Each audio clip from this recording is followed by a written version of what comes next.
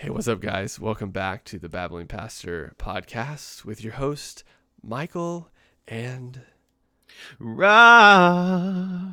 oh my gosh, did you hear those pipes, guys? It's like the angels from heaven over here, just singing. Did the rapture happen? Is that what I hear? Brother. Okay, so we're not talking about the rapture today. Well, I don't know. Maybe it'll come up a question. We've been going Could through the be. questions submitted over on the Honest Youth Pastor Instagram page. And today, we are going to be answering some more of those. So let's get right into it and see what we got. Man, the last couple have been really good. Let's see what we get today. Oh, this is really good. All right. How do we know all the Bible is the quote word of God? Could one book, for example, contain things that God does not agree with? I'm not saying we shouldn't trust the Bible, but it was written by humans, so isn't it going to Mm. have error? Man, look at that. I don't think this is something that you could answer in a quick situation like this, but short version is it's actually a lot more uh, it's a lot more settled throughout all of church history than we tend to think it is. So the scriptures have been the scriptures from the get go.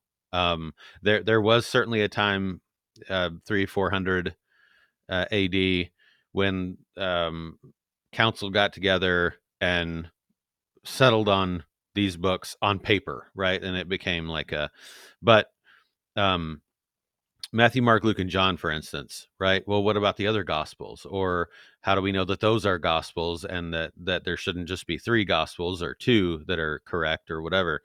Um, well, the short answer for that is because they've always been the gospels.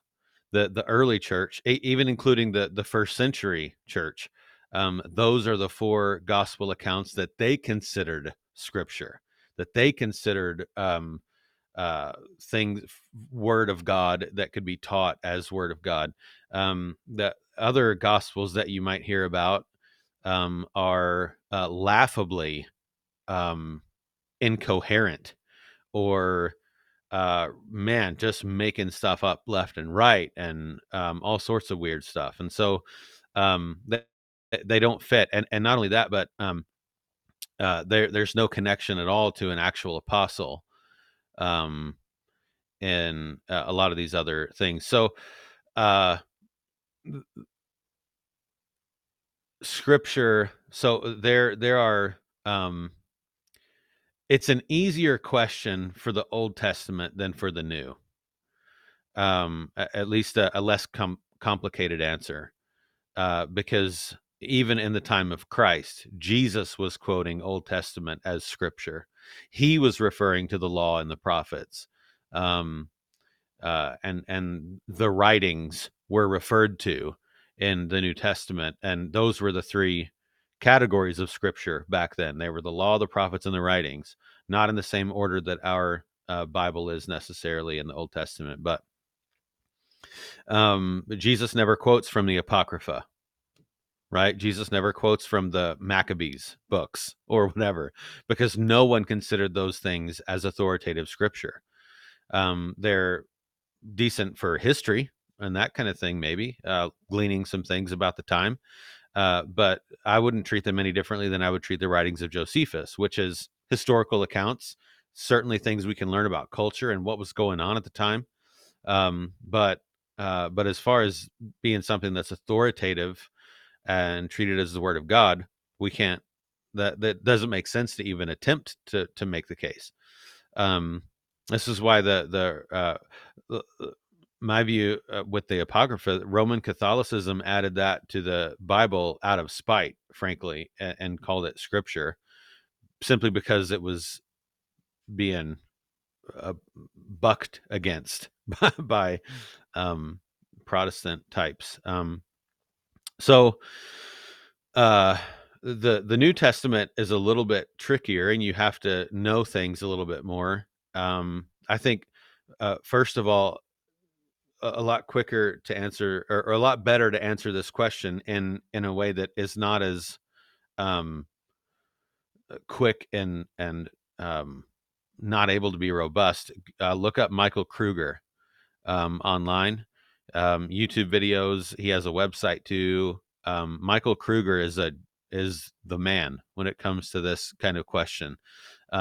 Super intelligent. That's what his life work is about.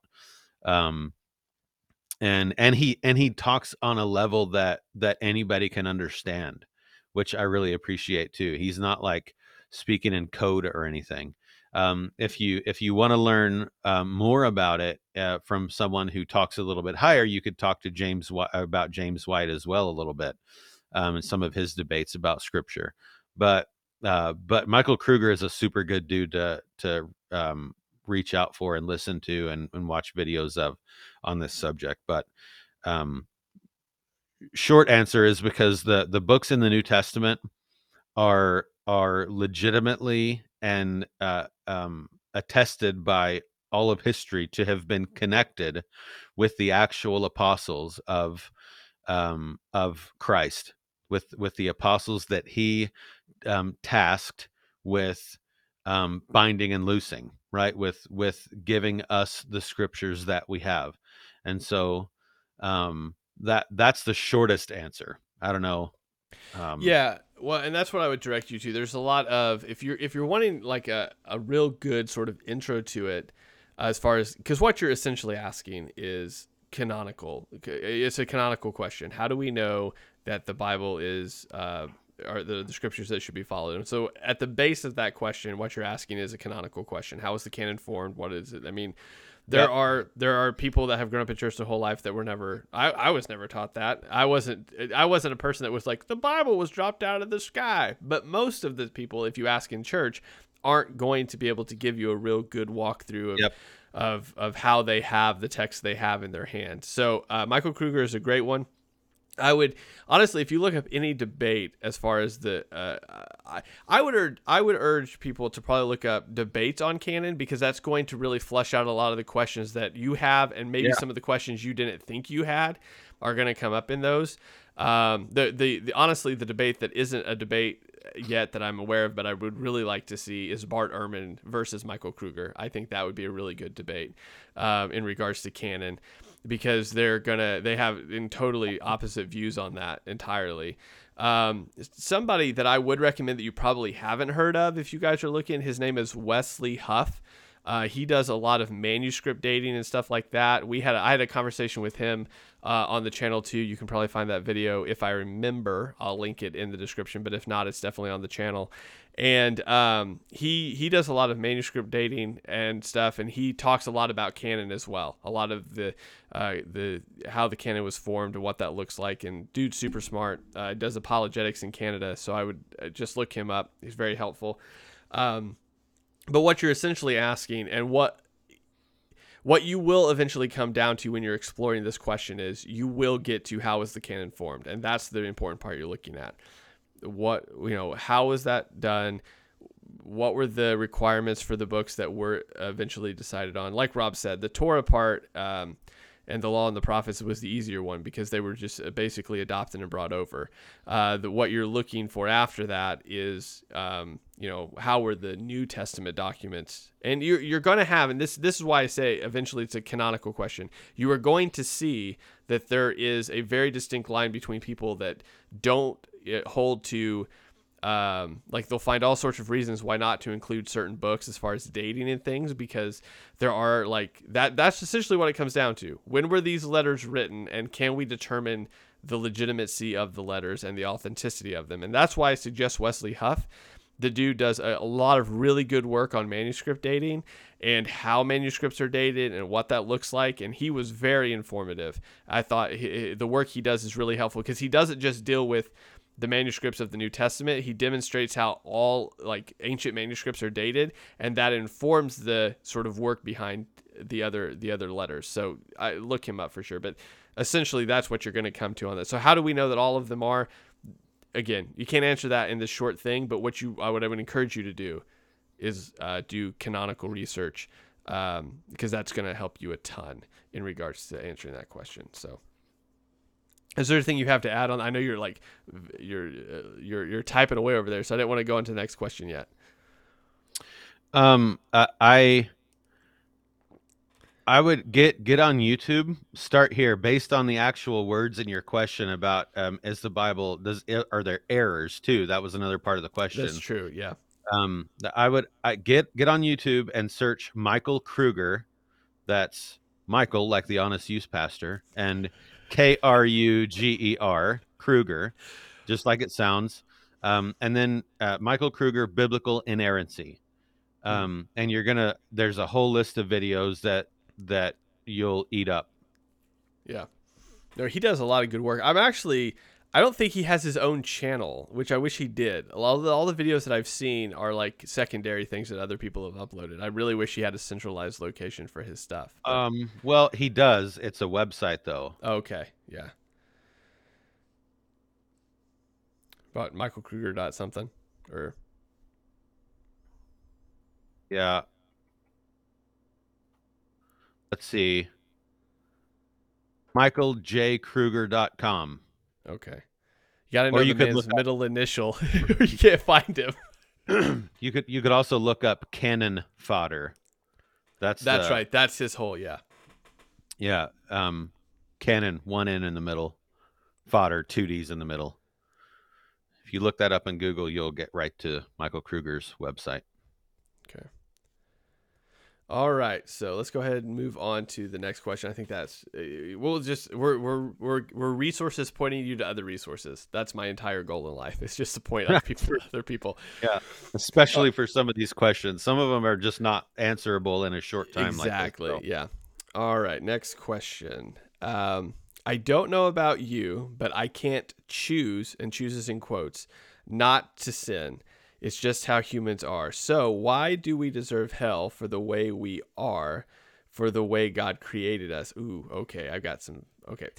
I know before the fall we were perfect, but clearly we weren't if we sinned by eating the fruit. All right. You got any intros to that, or you want to go? Well, you said. I mean, I could go, but you said it Okay. first. So I think so. This seems to be, and I think this may come down to the reality that we just either we don't preach on it enough, or we don't preach clearly on it enough. That in the garden,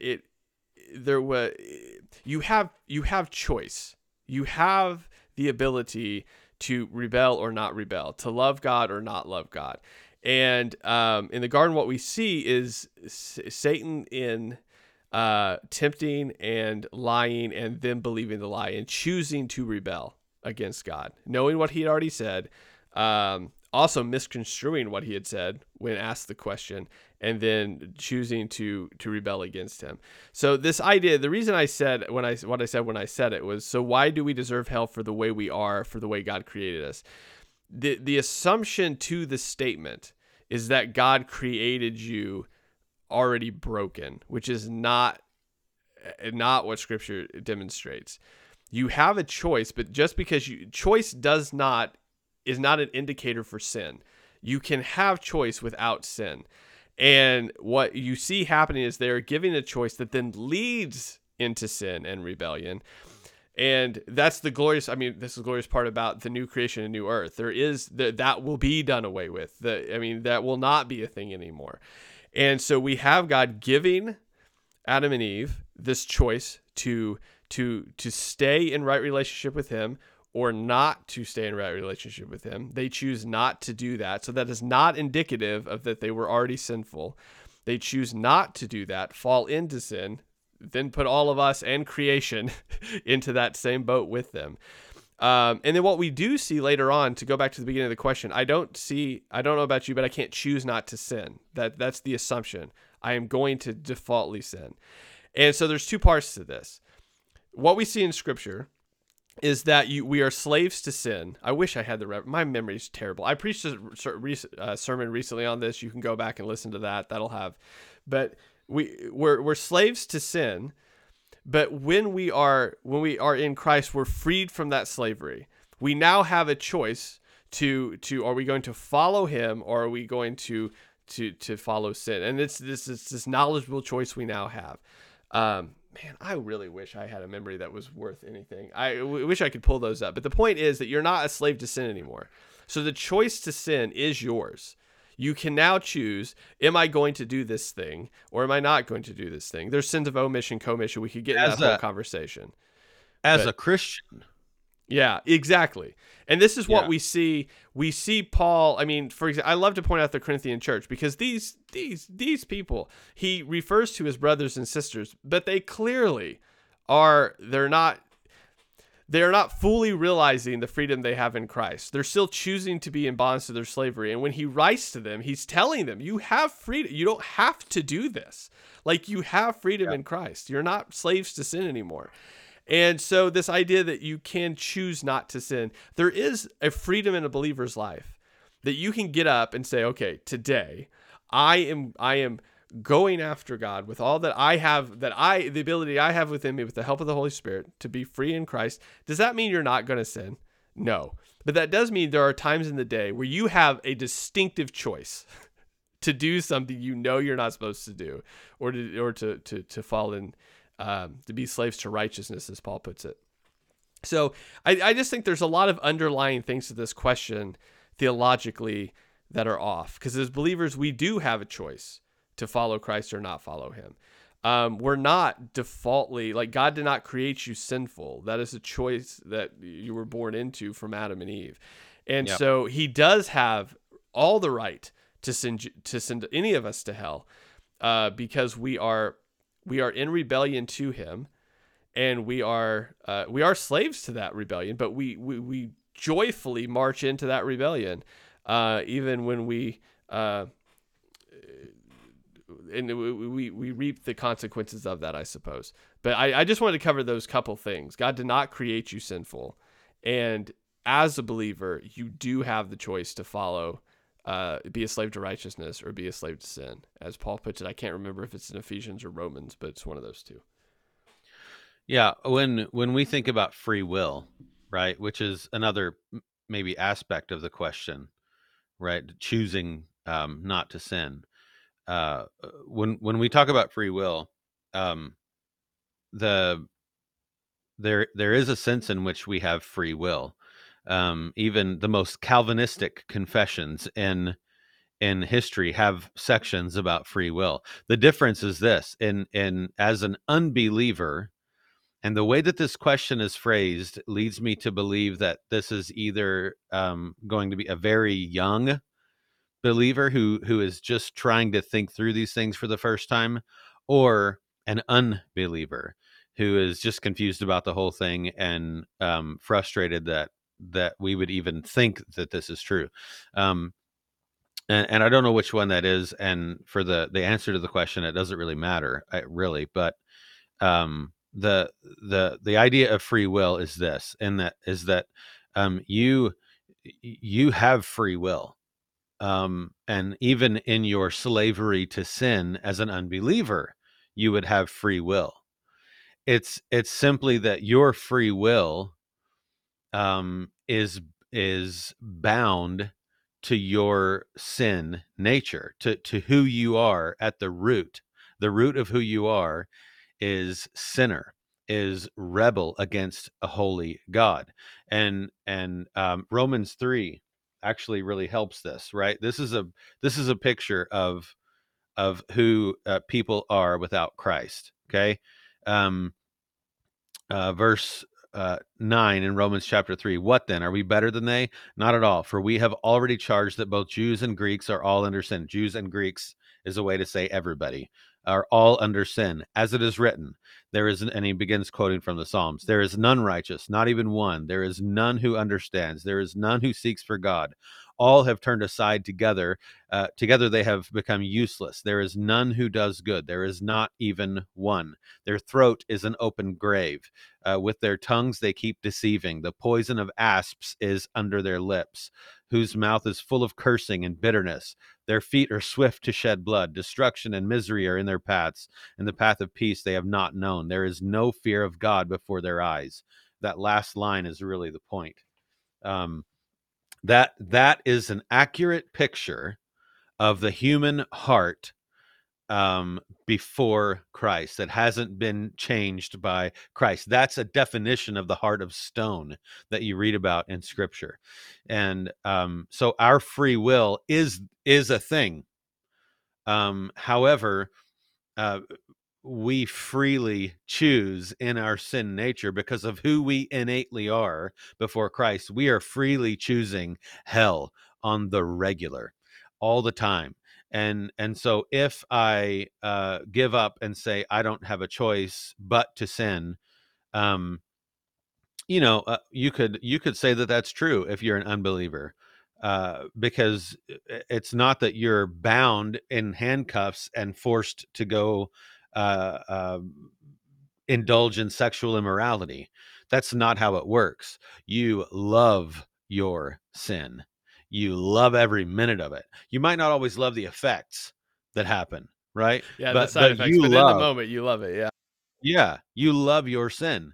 And this is something that what happens as you become a believer, as that transition, that when the heart of stone is replaced with the heart of flesh, when become a new creation, when you're born again. And John 3 talks about that. When that happens, um what has gone on, and Galatians 5 is helpful with this. What has gone on is you have now been freed from that other nature. So now I'm not free. uh, I'm no longer bound to that first nature, which is to remain a child of wrath, to remain a rebel against God, and to love every minute of it. No one is in hell unwillingly. That's not how it works.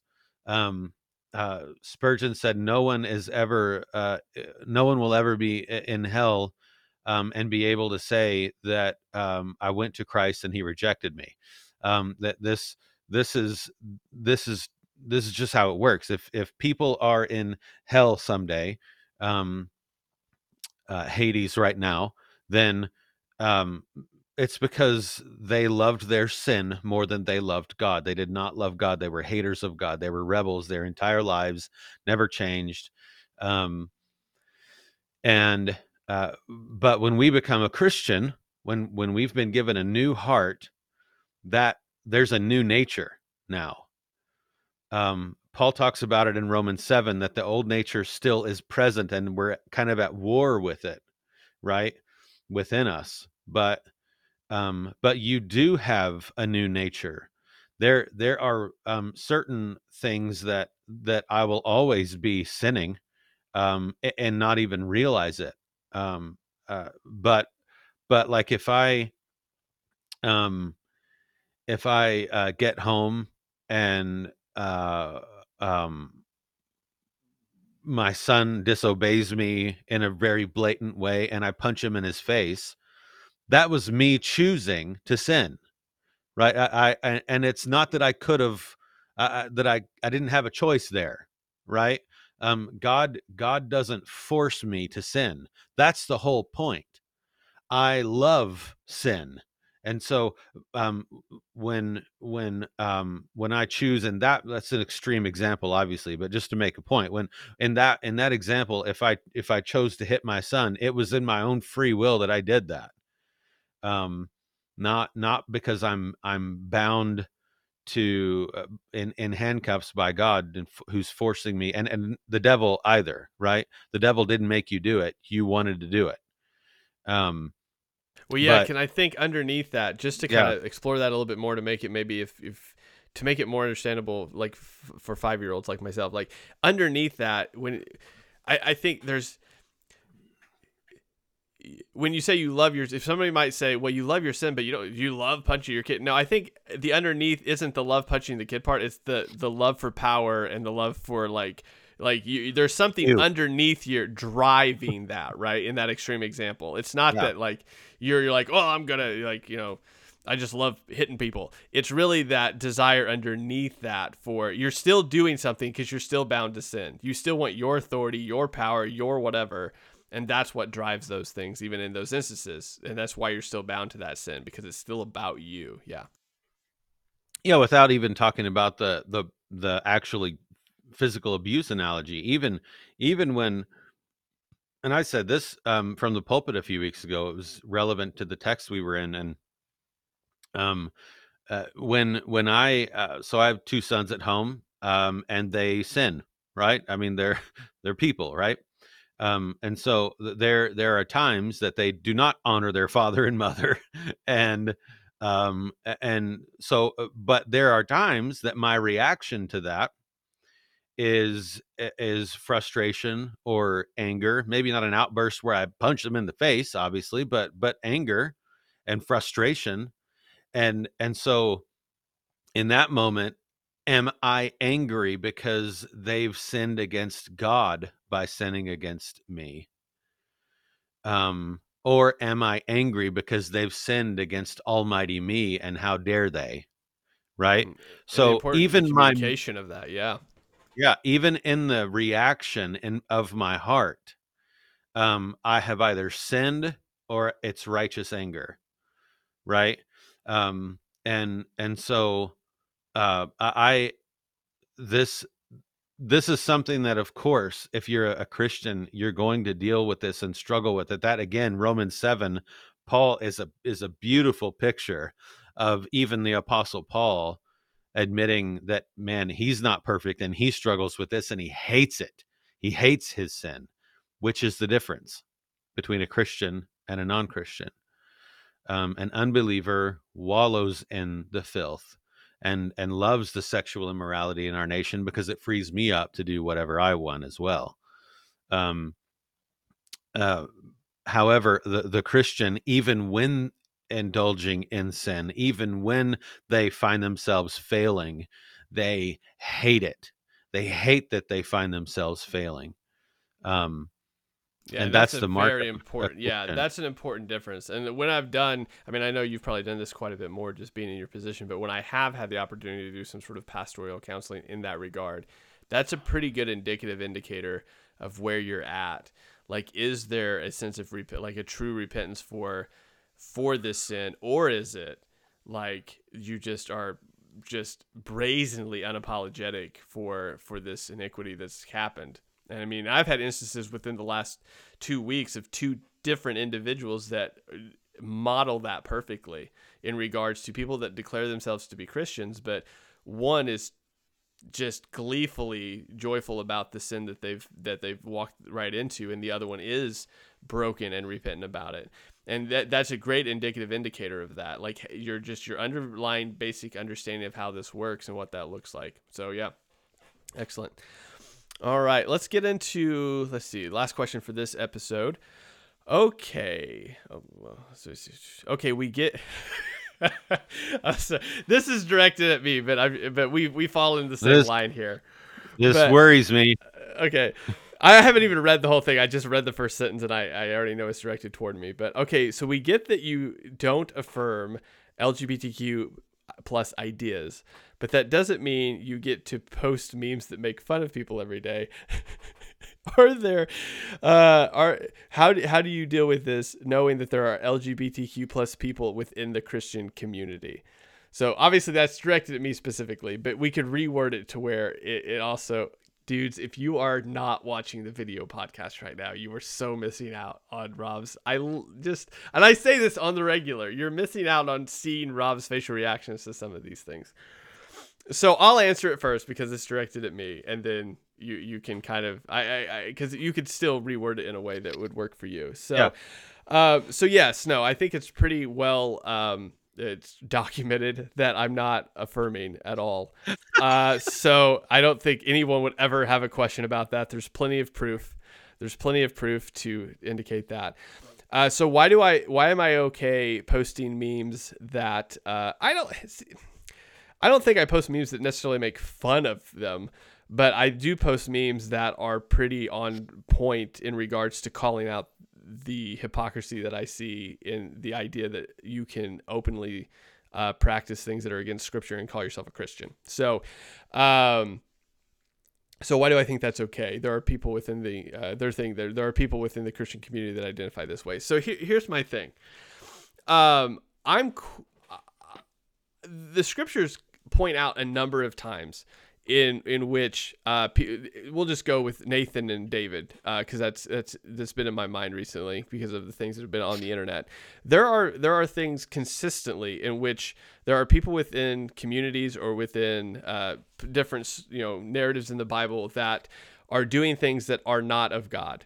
And people are either sent letters or sent prophets to call them out on that. So David, being called up by Nathan, or Paul calling out the Corinthians, or Jesus calling out the Pharisees, whatever you want to. I mean, there's 1,000 different examples you could use. The reason I post, specifically the things I post, is because I want, and memes are a great way to do this because there's not a lot of nuance and you can do it within comedy is a great way to demonstrate the hypocrisy and stupidity of ideas that are just dumb. So the idea of that, and I've done this before. I've posted, for example, I've put Mark Driscoll, John MacArthur, Doug Wilson's head on the golden calf and put, because they have followings that are, you just worship these guys. You eat up everything they say. So it's the same genre. So to think that you can, for example, call yourself a follower of Christ, but yet revel in the things that Christ clearly, throughout Scripture, has demonstrated are not of him is asinine to me. And that's why I'm totally okay making fun of you. Because if somebody wants to, for example, say that if they want to say that I'm an LGBTQ plus Christian, I think you're playing you're playing so many word games to try to make that sound good. Just like you were saying, if like some people are legitimately like MacArthur apologists, like they will defend MacArthur's words over the scripture every day. And it's the same problem, different example. If at any point you do not submit yourself to the word of God, and say that he is right, I am wrong, regardless of how I feel about the situation, then you're in the wrong. I'm in the wrong if I do that. The conversation I had, well, it was very brief, but with somebody recently that I know that he cheated on his wife and now he's shacking up with his girlfriend and he calls himself a Christian because he's super happy and in love now. You're not a Christian and you're an idiot. So repent now. And it's the same sort of thing that happens over and over again within Scripture that people have to be called out on. We all have to be called out on it, depending on what it is. And that's what I do with these memes. So if you say you're an LGBTQ plus Christian, I don't know if it's this episode or the last one, but we've answered the question. I love you. I want you to know Christ. I want you to come to a saving knowledge of him and submit yourself to the transforming power of what he does in your life. But you cannot say, I'm going to willingly live in sin against and you can argue every direction you want to on the scriptures to make them say what you think they say. I've looked at everything. You cannot convince me of this. It is either submitting yourself to Christ or not submitting yourself to Christ. And that's what it comes down to. And it's the same thing I have said and would say to my friends that are in adultery. It's the same thing I would say to people that think that that MacArthur or Driscoll or whoever, their word is above Scripture and whatever they say goes. Or those who are honest youth pastor groupies if there are those, yes. if those people exist, that is a very niche area if that's the case. but it's the same thing. I mean, it comes down to you are either going to read the word and submit to it, or are you going to try to jump through 1,000 different hoops to justify your belief when it would just be easier to submit yourself to Christ. So that's the long answer to that. There are people, yes, that identify as LGBTQ plus that are in Christian communities, but I would submit that you're holding on to something. You're holding on to an identity in yourself over an identity in Christ. And there's a lot more we could go into that. I know a lot of people that struggle with same-sex attraction, but have submitted that to Christ and are living with the hope that one day they will be freed from that, but knowing that if they aren't, they still live in submission to Christ, regardless of that, and are faithfully serving in their churches with in that capacity. And I, in the same regard, and I want to make sure that we're consistent. I know people that struggle with lust hardcore, want that to be gone, but submit that to Christ every single day and are serving in that capacity within the local communities. I know people that like have grown up so patriotic that they really wish they could just make everybody top down believe it, follow the laws of God. But they have to submit that and understand that it's a bottom up mentality of making disciples first. Like everybody has issues. But it's Yep. when you start putting that identity over the scripture. So anyway, that's a really long-winded way to answer that question. But I think dumb ideas need to be called out in ways that are very apparent, and that's what I try to do. Yeah, so I listened to a YouTube video on fast forward recently, in which Sean McDowell um had interviewed I don't know his name, I forget his name, but the guy who, one of the main guys who's behind the Babylon Bee. um Okay, I don't know his name and either, but yeah. so he interviewed this guy, and one of the questions that Sean asked him was, so how do we justify, how do you justify using satire, um, and which is sort of a make fun of, if you've ever seen anything from the Babylon Bee, right? That's all they do, and which is a make fun of kind of a thing. How do you justify that?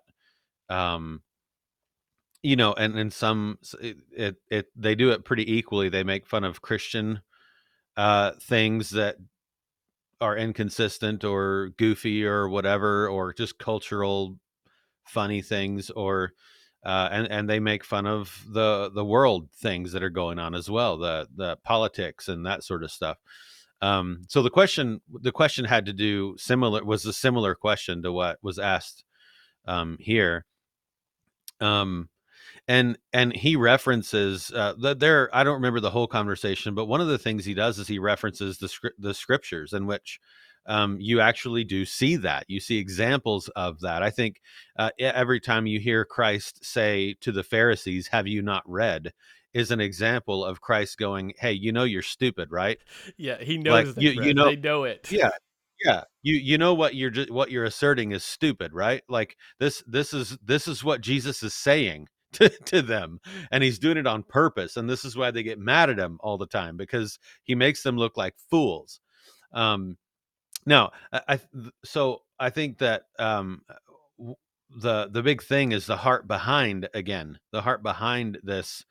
uh um it if your heart is hateful, it's going to come across like that, right? You're going to show yourself in that way, and I don't think that you'll be able to mask it um, that well. If, however, I'm attempting to show, I don't do it with memes, but I certainly do it with my words and conversations that I have, and even preaching. The other day from the pulpit, I was talking about something or other. I forget even what it was, and um, not in the notes, but in the moment, I just said, I'm not a biologist," and then kept going. Right? I mean, it's Yeah. it's we here's why I think we have a license to do that. First of all, because there are examples of people doing that in Scripture, examples of the writers of Scripture doing this, even, right, and that sort of thing. Old Testament and New Testament. It's something that is used at times. You have that Um, classic line. Where is he? Where's Bell? Is he on the toilet? Is that where he is? Is he sleeping? Is Yeah, that yeah? exactly.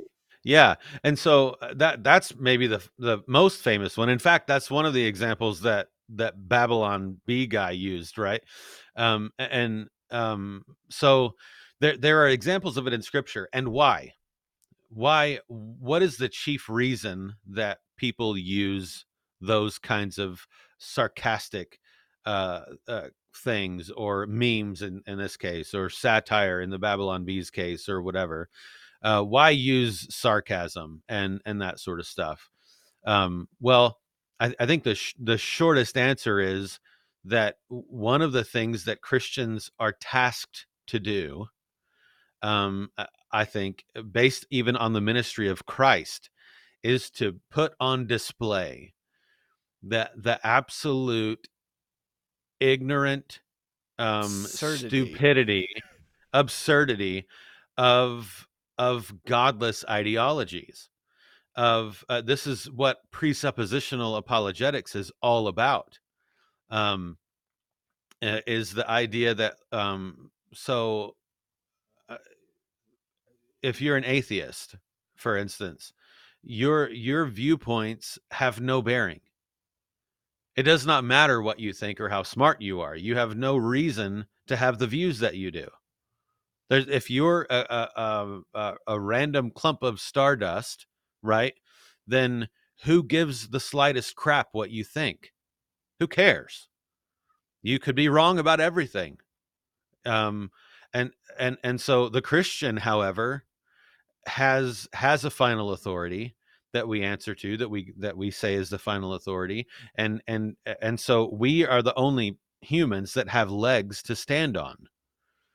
And so I think that one of the great difficulties as a believer is finding the balance between what we're talking about here, putting on display the absurdity of views and different things like that, while at the same time being sympathetic and caring and gospel proclaiming to people who are struggling with some of those views, or who maybe have never heard the absurdity of these views or whatever. Yeah. Well, Um, just to interject real quick, that's a yeah, balance that you kind of have to learn, because here's the thing: there are going to be people that you want to be gentle with, like you do want to show grace and mercy to, that are so caught up in the absurdity, they aren't going to listen to gentle and grace in the moment they're in. They need to see the absurdity first. So you are going sure. to, I mean, that's the tact I take. You can pretty much tell where people are coming from by the words they use to interact with you. So if you come, and I can pretty much tell that you're so caught up in the absurd, like you like that is your default. You need the absurdity Hmm. pointed out to you first. So yes, the words are going to be a little harder at first, because you need to see how stupid your idea is. And then as we kind of walk through that and show the absurdity of it, yeah, there's a lot of gentle and grace there, and then we can walk through that. But until that wall is broken down of just of just you, I mean, I I can be as gentle and kind as I want to somebody, but if they think that I can be a woman just because that's how I think I'm wired, then there's an absurdity level there that I have to break down first before I can actually demonstrate grace and mercy. Because you don't see it, you don't even see it as a problem, and that has to Yeah, be demonstrated before you can even be talked to in a reasonable manner. yeah. And I think so. Just to demonstrate an absurdity that's obscure, I think even in evangelicalism right now, there's a whole wing of people who are attempting to claim. So I'm sure that you're culturally aware. I'm sure you've heard of the side B arguments, and I have, yes, um, yes. yeah. So this the one of the major ideas and themes that comes from that is that there are people who are arguing that it is that homosexuality, for instance, is a sinful thing to engage in, but we all have difficult desires and leanings towards sin, and so those things are maybe expected, or that they're something that is not a controlled thing. You haven't sinned. You're whatever, right? So there's a whole argument. Is that true to your understanding of it? Kind of. Yeah, it is. And I think, and you may be getting into this, I think that totally lacks an understanding of freedom in Christ, like being freed from. But yeah, I figure that's the way you were going. But yes, that's an accurate description to my understanding. I'm gonna kill that with one verse, okay, and display the absurdity of it. Ironically, at chapter 5 of Galatians, which begins with "It was for freedom that Christ set us free," um, but he's just been talking about um, the walking by the Spirit, and what that looks like as a Christian, and that your life should look different than it did before, that the fruits of your flesh look painfully different than the fruits of the Spirit, right? And as he's finishing up this chapter, he makes a point. He says, "Now those who belong to Christ Jesus have crucified the flesh with its passions and desires." So, and Christ Himself makes clear, if that what is inside is what creates what is outside. So if there's evil in my heart, if there, not to say that I don't have evil desires and struggles, we all do, but I cannot, per Scripture, make a claim that my evil desires are somehow not evil, that's okay. I don't need to deal with that. I don't need to pray for liberation from that, for God. So um, just with that one verse, right, we can see the absurdity of that argument, and you would have to explain away that verse, some things Jesus said, other things in Scripture. You'd have to explain things away to make your case. And if you're having to explain things away or change things in Scripture, change clear meanings in Scripture to come to your conclusion, or ignore Scripture, then your idea is by definition absurd and not based on truth. And so, in from that standpoint, it becomes my duty as a Christian to certainly have a different interaction if it's a one-on-one with someone struggling with something, but publicly, one of the great callings of the Christian is to not indulge in conversation and try to convince, but to say, this is stupid, right? I Yeah, and I mean, think I think that's a good point. There is this very declarative statement made publicly, and then it's worked yeah, out within the one-on-one conversations, right? So yeah, I think that's the biggest, that is a huge distinction that I think a lot of people don't really see very well, and something that honestly, the longer I've read the page, that I have to do, like, that I've noticed that, like, there's obviously, you can make declarative statements that are true, and then when you have these conversations, you work out more of the nuance in that. But to your point, this is going a little long, but to your point, there, I think what's unfortunately happened is that because of culture more than anything, that Christians have sort of been like, oh, well, when God says you're a new creation, that's just kind of like a kind of new creation. Like, that's not, you haven't been given a totally renewed mind and renewed heart, right? And like, just because, and I think this is where a lot of people have confusion, just because it doesn't all change right away, right? Oh, you're just magically better, and you just magically don't feel these ways anymore. Doesn't mean that that's not possible. The more people I talk to that say, well, it's just not possible to be freed from this, that, or the other. Like, what kind of God do you think you serve, man? Like, you don't think that He could take that. Now, again, I mean, we see, like, with Paul, right, saying the thorn in his flesh. There's clearly things that God leaves, and Paul reasons that being that He's left that there for a reason, then. Not so He can indulge in whatever the thorn in the flesh is, but rather so He's reminded of His need for Christ. So this idea that there's still a sin in your life, right, or this thing that you struggle with, it doesn't mean, oh, well, it's just a thing then. Rather, it's there to remind me just how much I need the Lord, because without Him, I would go full on indulgence in this. And the reality is that I can be freed from it. I'm seeking to be freed from it. But if I'm not, it's to the glory of God. And that unfortunately is not the mindset. It hasn't changed, so I'm not going to pray for it to change anymore. What does the Spirit do for you if not sanctify you? I mean, like, what kind of, just, I don't mean to be insulting here, but what kind of weak God do you think you serve that isn't able, I mean, spoke everything into existence, okay? Can hold the universe in the palm of His hand, right? The psalmist. And you don't think that He can take that from you. And this just doesn't add up. Like, it just does not add up. So it's this idea that if it is still there, the logical, theological reasoning is for His glory and for your growth. And so to default to, well, I just can't get rid of it, like, I should do yeah. it then, it just doesn't make sense. Michael, I'm going to ask you one question in closing. and I think you know the answer. Okay. And hopefully this clears up what you've just been talking about even more. Are are we to continue in sin that grace may abound? By no means. Boom!